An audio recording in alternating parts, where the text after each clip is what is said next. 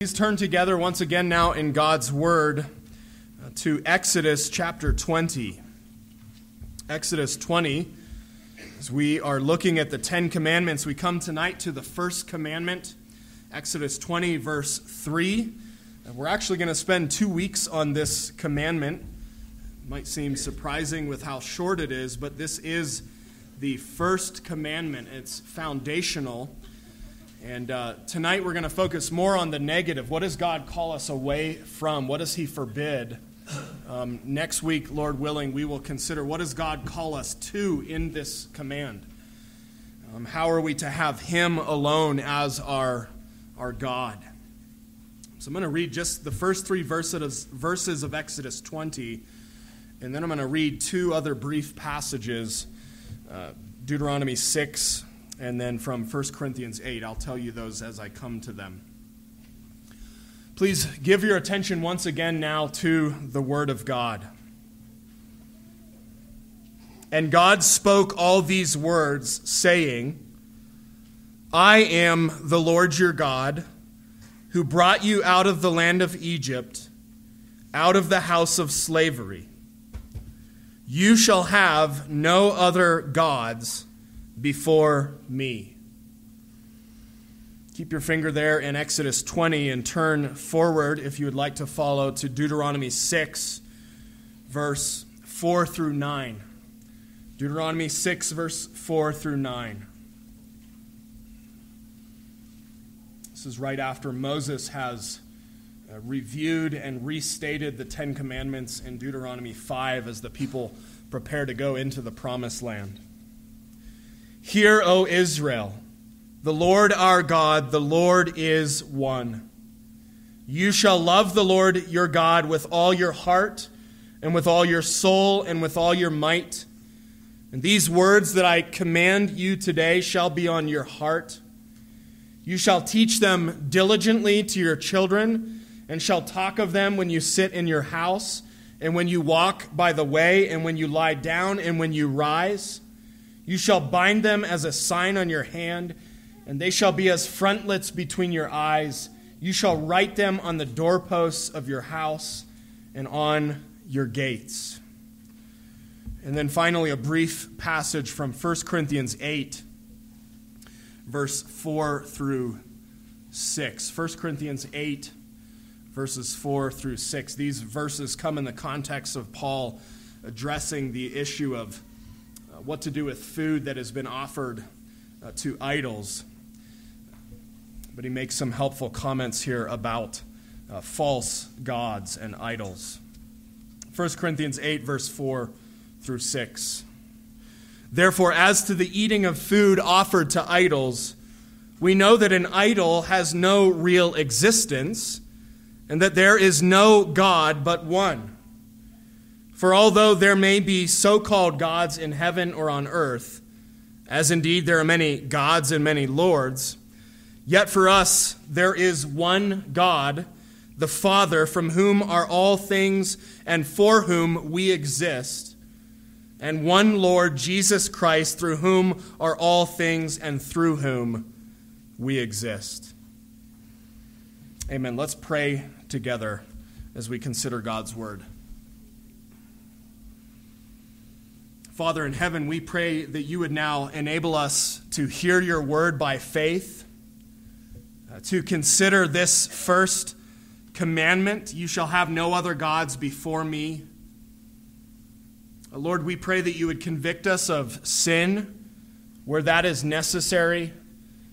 But as you do so, Lord, point us to the perfection of Jesus and his perfect sacrifice for us.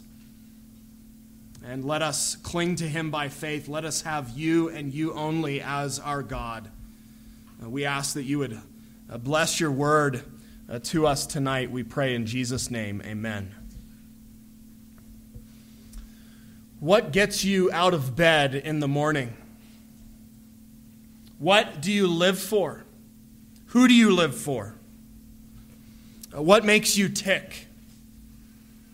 What we live for often can be shown, sometimes powerfully, by what we are willing to die for. what we search for, what we pursue at all costs. For some people, that is youth, power, fame, fortune, freedom, knowledge, joy, acceptance. What about you? What do you live for? What do you long for? Well, the very first commandment in the Ten Commandments tells you that there is so much that you should not live for. So much that is false and empty and vain and will actually suck life out of you. In fact, there is only one above all else that should consume your heart and your devotion and should be the center of your life and your worship. The Lord your God, the living and true God. You are to live to glorify and enjoy Him. He should get you up in the morning. He should have your ultimate allegiance, your full trust, your greatest love. Anything or anyone but Him is forbidden. He alone must be the object of your worship and the center of your life. And so here in the very first commandment, He forbids anything else from taking that place, His place. Anything else from being your God. And tonight we want to begin to hear and understand what God means by that, why He gave us this command. What does He forbid and why? What must we not do? Well, friends, God says to you tonight, none other before me. That is His word to each of you tonight. You shall have no other gods before me. God calls you, people of God, to have no other gods before the Lord your God. Well, to help us unpack what this means, what the first commandment calls us away from tonight, we're going to just look briefly at 5 characteristics of this foundational first commandment. I want us to see together tonight, you'll see this in your outline, that the first commandment is personal, it is provocative, it's pervasive, protective, and it is powerful. So let's work through those characteristics tonight. First of all, the first commandment is personal. Look again at our verses in Exodus 20. God spoke all these words, saying, I am the Lord your God, who brought you out of the land of Egypt, out of the house of slavery. You shall have no other gods before me. The first commandment is personal. And when God says you shall have no other gods, that word you is going to be a bit of grammar here, but it's important. That word you is a second person singular, meaning God says each one of you individually. Sometimes He speaks to you as collectively, you all. But here He's saying, you individually shall have no other gods. It's as if God looks at you, He faces you and looks you in the eye and calls your name and says, have no other gods before me. God speaks directly to you. He demands your total devotion, your undivided affection, your heart, your time, your life, your worship. He says, you belong to me and I must belong to you. He who loves you looks to you and says, no one else before me. I'm it. I am the one. And unless you hear this very first commandment this way, you can miss the point. God is demanding your exclusive loyalty and love and devotion. He wants you for Him alone. He's jealous of you and your worship. So He doesn't just give this general call or suggestion. He gives this direct command that's something like a personal plea. I want you to think about how at a wedding, a man and a woman make exclusive vows to one another. Think about how they face one another. at least in our culture, and they often hold each other's hands and they look into each other's eyes and speak personally and directly. And you'll hear the first and second person singular. I take you. Promising lifelong exclusive love and devotion and faithfulness. Well, the first commandment is a little bit like that. It's as if God takes us in his hands and looks in our eyes and says, I am yours. I'm the one that made you. I've made vows to you, promises. I've acted on them. I've saved you. You are mine, and now I must be yours. Have no one but me. And one day each and every one of you will appear face to face before him, the God that issued this command, the one who breathed life into you. Romans 14:12 says, each of us will give an account of himself to God. And so, friends, is he your God? Have you faced him, if you will, and heard him and committed to him alone, forsaking all others, forsaking your sin, clinging to his Son, Jesus? Do you give him your heart and your life and your worship? Well, you must. But this is not easy. This commandment is not easy. This commandment was countercultural. It still is. And it's also counter to our sinful nature. And so because of that, we can say, second tonight, that this commandment is provocative. The first commandment is provocative. Verse 3 again, you shall have no other gods before me. God is making a clear, exclusive demand here. He forbids worship of anyone or anything but him. He says, you cannot have any other God. He does not allow polytheism, pluralism, atheism, or any other ism besides monotheism, the worship of him, the one living true God. And this was a provocative commandment when it was issued because of the world around Israel, and it still is today. This is not okay with people. Because of our sinful, rebellious hearts, people will say, don't tell me who I can or I cannot worship. I have the right to worship and live for whoever or whatever I want. But God says here, no, that is wrong. And this flew in the face of everything the ancient world believed and practiced. And it does in our world today. But think about Israel as they heard these words at Mount Sinai. They had just come out of Egypt, where there was a god or goddess for everything. A god for the sun, the Nile, the weather, the frogs, a god of love, livestock.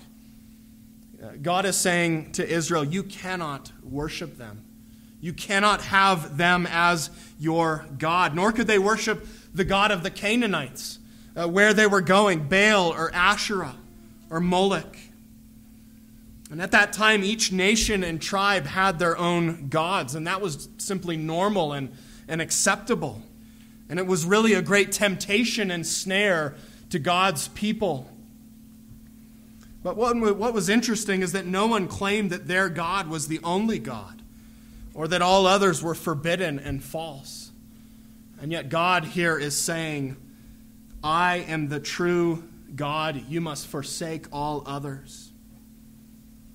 The history of the world is full of false gods. The world itself today is full of false gods. Our postmodern and pluralist world will tell us that all gods are equal. Have whichever you like, but don't say that your God is the only true God.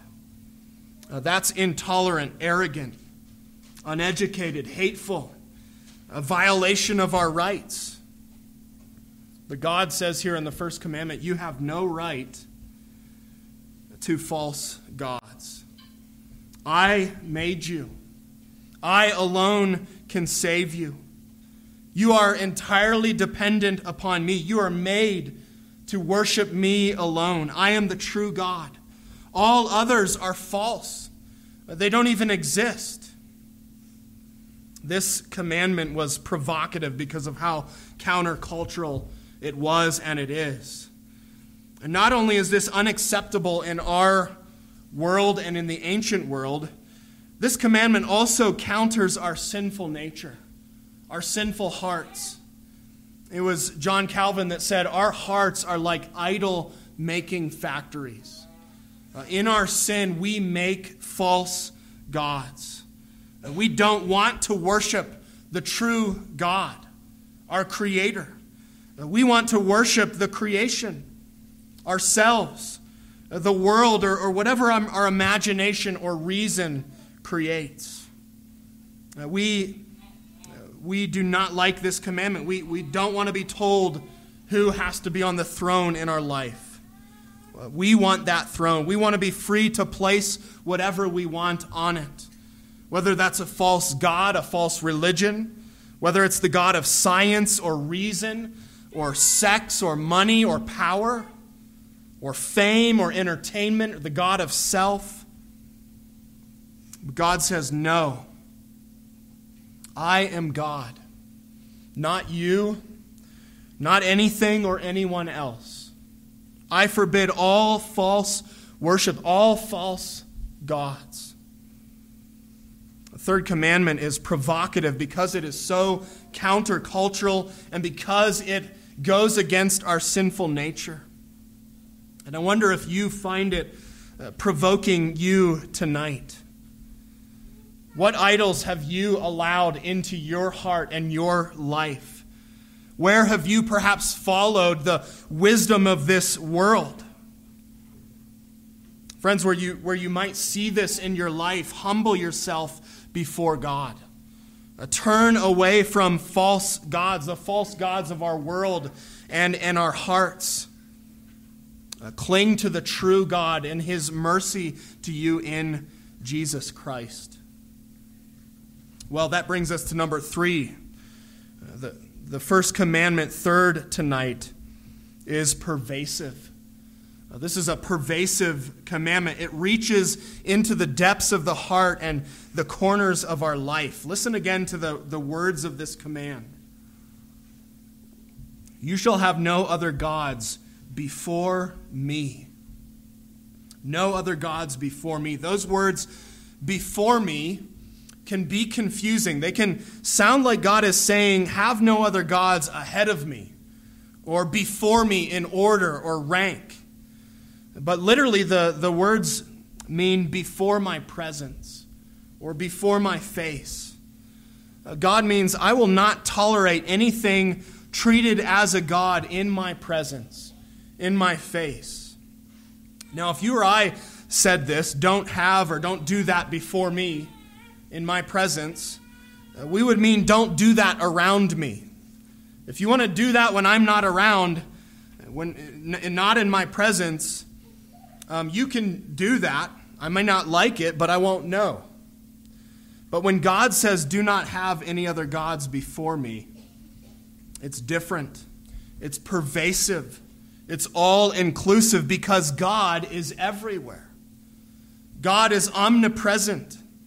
If He forbids any other gods in His presence, and He is present everywhere, that means He forbids all gods anywhere.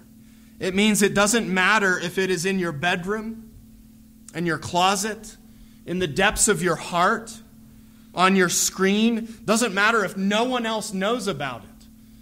Doesn't matter if you're nowhere near the church building or the people of God. All false gods are forbidden. God claims your whole life and your whole heart and doesn't allow anything, anywhere, at any time to take this place. And this includes loving or trusting anything above Him. Even good things that you can rightly love and trust and delight in, but too much and in the place of God.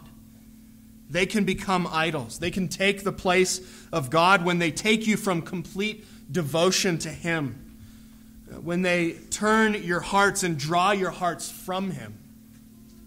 And this could be trusting or loving your strength, putting too much trust in money, physical passions or cravings, longing for these, being overly concerned about your reputation. Psalm 44 verse 21 says, God knows the secrets of the heart. We can't hide anything from Him. He sees, He knows. It is all before His face.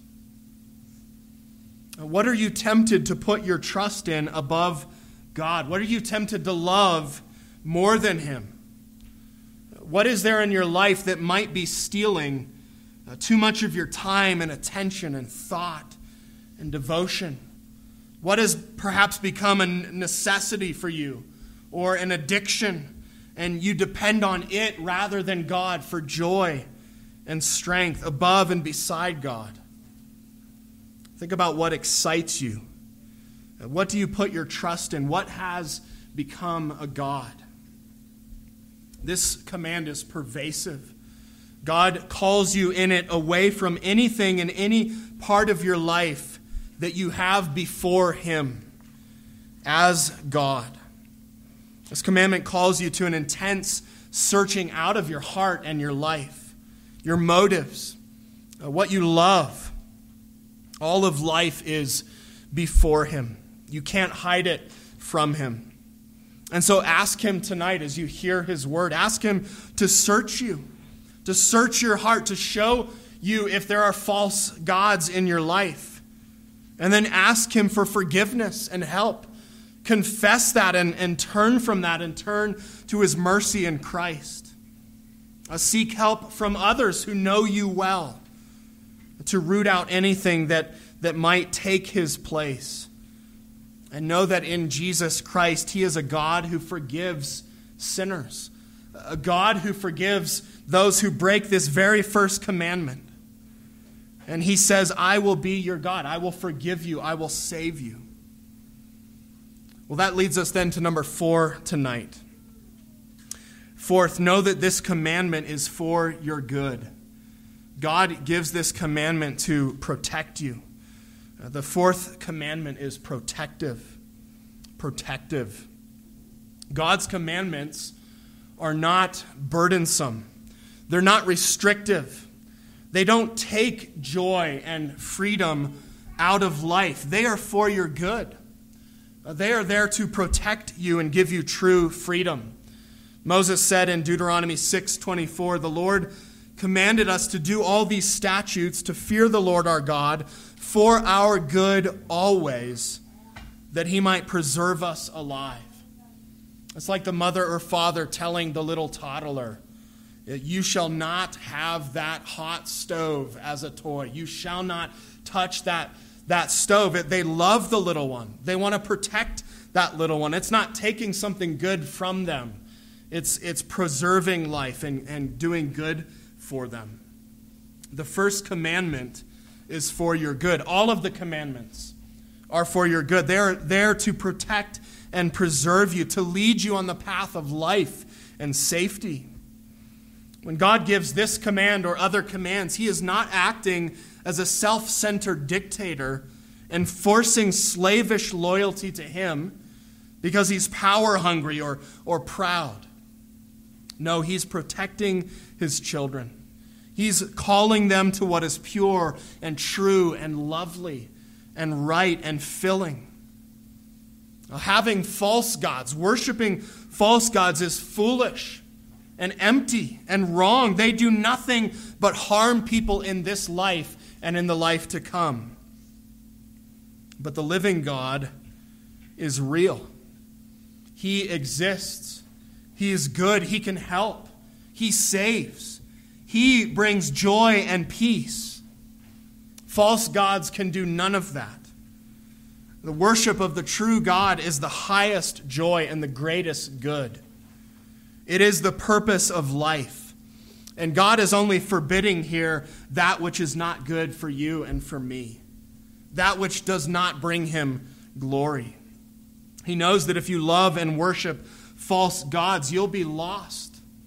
You'll be miserable. You will die in your sins. And that is not cruel and selfish and restrictive.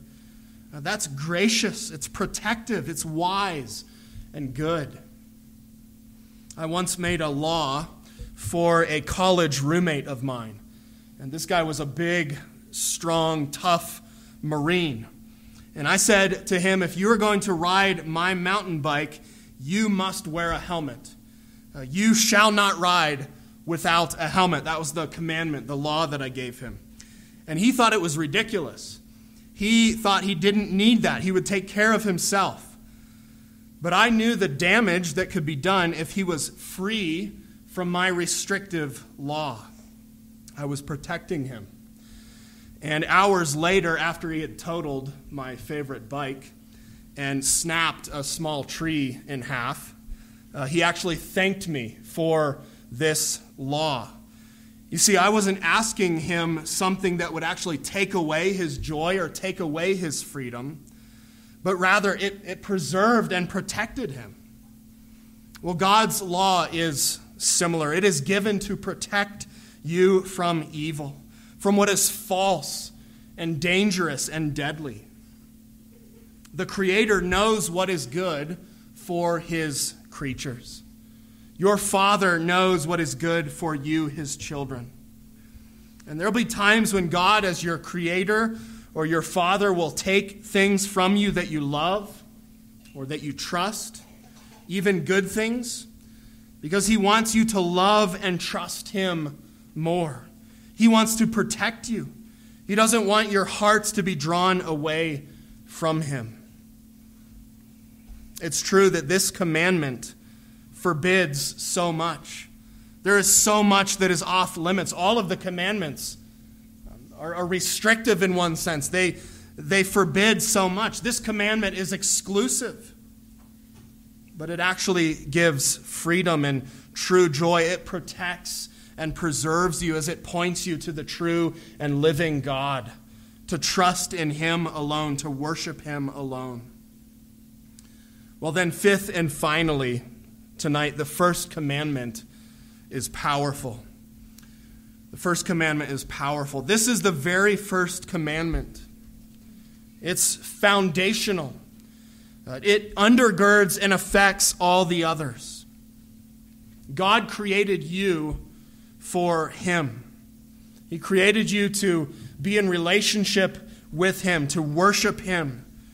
And when you don't, when anything but him takes his place, the effects are powerful. When who you love, who you trust and worship, who you spend time with, shapes you and molds you and drives you. It affects life now and forever. We sang in Psalm 115, it says, you become like what you worship. And if you worship what has no life, what is empty and foolish and powerless, that is what you will become like. And what you do with this very first commandment will have huge ramifications, eternal ramifications. Who do you love? Who do you live for? Who do you worship and trust and obey? If it is the true God, by faith in his Son, by whom he has made himself known, and who is the only mediator and Savior, then you are on the path of life. But if it is false gods, if you worship and serve false gods, if you live for the self, if you're living for anything or anyone but God, if you're placing your hope and your confidence in them, rejecting the true God, who is the only Savior of sinners, that is a path that leads to destruction. If you ignore this commandment, if you disobey this commandment, if you are outside of Christ, rejecting the true God, if you do not believe in and worship and trust the true God, you may feel free. You may fit in with the world around you. You may get some things in this life that you want and that give you some passing pleasure, but it will ultimately leave you empty and helpless and joyless, and it will lead to an eternity in hell. And that is why God says, no, do not have them, have me as your God. I alone satisfy. I alone give true joy and hope and purpose. Give me glory. Let me be your God. I will give you life. This is a powerful and pivotal commandment.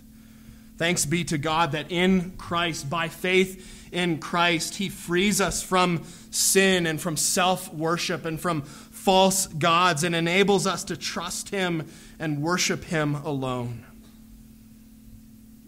Friends, this very first commandment confronts each of you personally and directly. And it asks you tonight, who will you serve? Who do you serve? Who is your God? Who will be your God, your Lord, your life? Who's the object of your devotion and worship? Who or what gets you out of bed in the morning? Who is your hope in the face of death? Joshua in Joshua chapter 24 put this to Israel. He said, "Fear the Lord and serve him in sincerity and faithfulness. Put away the gods that your fathers served and serve the Lord. And if it's evil in your eyes to serve the Lord, choose this day whom you will serve, whether the gods your fathers served or the gods of the Amorites. But as for me and my house, we will serve the Lord." Friends, who will you serve? Who is your God? Who do you serve? Serve the living God. Trust in him. Worship him alone. He offers you life and truth and security and peace and joy and glory forever in Jesus Christ. Why would you want any other God? Why would you have any other God? What can they do for you? When God had saved his people from Egypt, he showed them that he was the only true, powerful God. One by one, he took on Egypt's false gods in each of the plagues that he sent. He made it abundantly clear that he was the true God. And when God sent his own Son to save his people from sin and death, to save sinners, to save you and me, he made it abundantly clear that he was the living and true God. By his words and his works, his miracles, by his perfect life and atoning death, and his resurrection and his ascension. What other God died and rose again to save sinners? Romans 1:4 says Jesus was declared to be the Son of God in power by the resurrection. Friends, this is the true God. The God that gave his only Son, who died and rose again so that you might have life, so that you might have no other gods before him. Do you hear tonight his personal call and command to you? Will you cling to him when all the world clings to others? Will you trust in him and not the things of this world? Will you love him above all else, him who loved you in your sins? Will you give him your life and your worship? Your whole life is before him. Give him all of it for your good and for his glory. Choose this day. Have no other God before him who sent his Son to live and die for you, that you might have him as your God, that he might be your God. Let us pray together.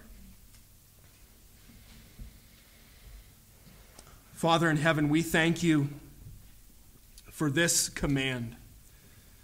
Lord, we confess that we in our sin, in our foolishness. Lord, we have other gods before you. We run after the gods of this world. Our hearts manufacture false gods. And Lord, we pray that you would enable us to repent and cling to you alone. We thank you and praise you that Jesus Christ perfectly kept this commandment for us. We thank you that you gave him up for us all so that we might have life in you, so that we might know you and worship you and love you as the true and living God. Father, enable us to have no other gods before you by faith to your glory, even in this world that has so many gods. We pray this all in Jesus' name. Amen. Let's respond to God's word by giving him praise together. Please turn to Psalm 72, selection C. 72, selection C. May God be blessed, the Lord alone. Let's stand and give praise to God from 72, selection C.